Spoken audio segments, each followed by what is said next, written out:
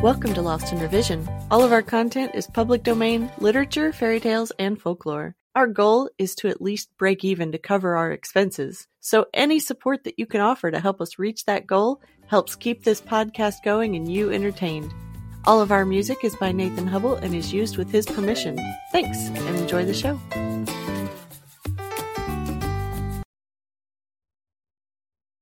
Chapter 13.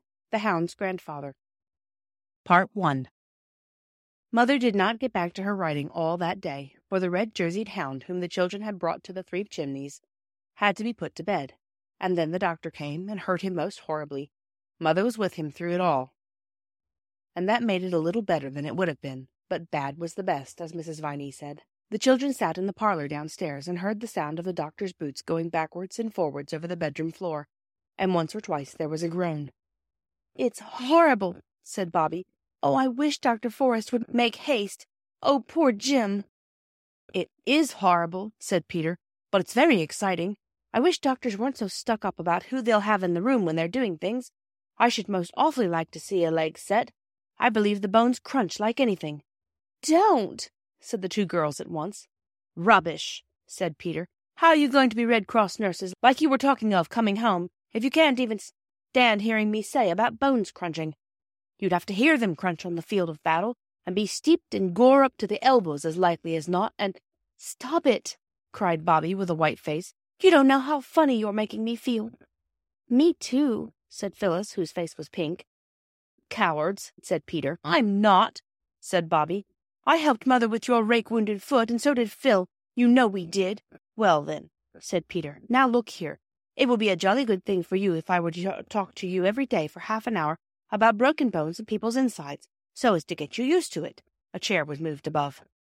"Listen," said Peter. "That's the bone crunching." "Do wish you wouldn't," said Phyllis. "Bobby doesn't like it."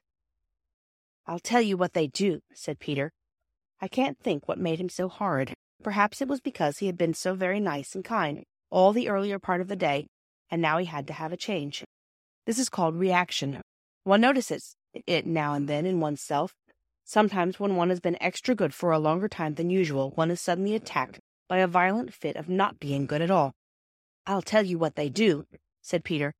"They strap the broken man down so they can't resist or interfere with their doctorish designs, and then someone holds his head, and someone holds his leg, the broken one, and pulls it till the bones fit in, with a crunch, mind you. Then they strap it up and— Let's play at bone setting." "Oh, no," said Phyllis. But Bobby said suddenly, "All right, let's. I'll be the doctor, and Phil can be the nurse. You can be the broken boner.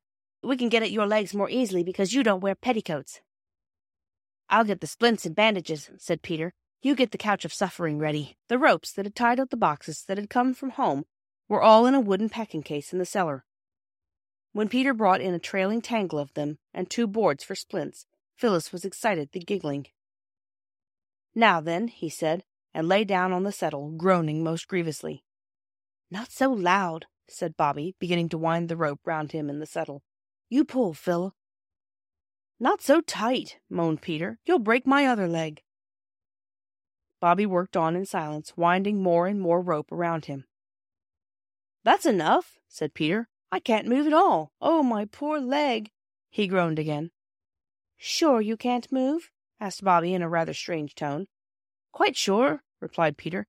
"Shall we play It's Bleeding Freely or not?" he asked cheerfully. "You can play what you like," said Bobby sternly, folding her arms and looking down at him where he lay all wound round and round with cord. "Phil and I are going away, and we shan't untie you till you promise never, never to talk to us about blood and wounds unless we say you may. Come, Phil." "You beast!" said Peter, writhing. "I'll never promise. Never! I'll yell and Mother will come." "Do," said Bobby, "and tell her why we tied you up. Come on, Phil. No, I'm not a beast, Peter, but you wouldn't stop when we asked you, and—" "Yeah," said Peter. "It wasn't even your own idea. You got it out of Stocky." Bobby and Phil, retiring in silent dignity, were met at the door by the doctor. He came in rubbing his hands and looking pleased with himself. "Well," he said, "that job's done. It's a nice clean fracture, and it'll go all right, I've no doubt. Plucky young chap, too. Hullo, what's all this?" His eye had fallen on Peter, who lay mousy still in his bonds on the settle.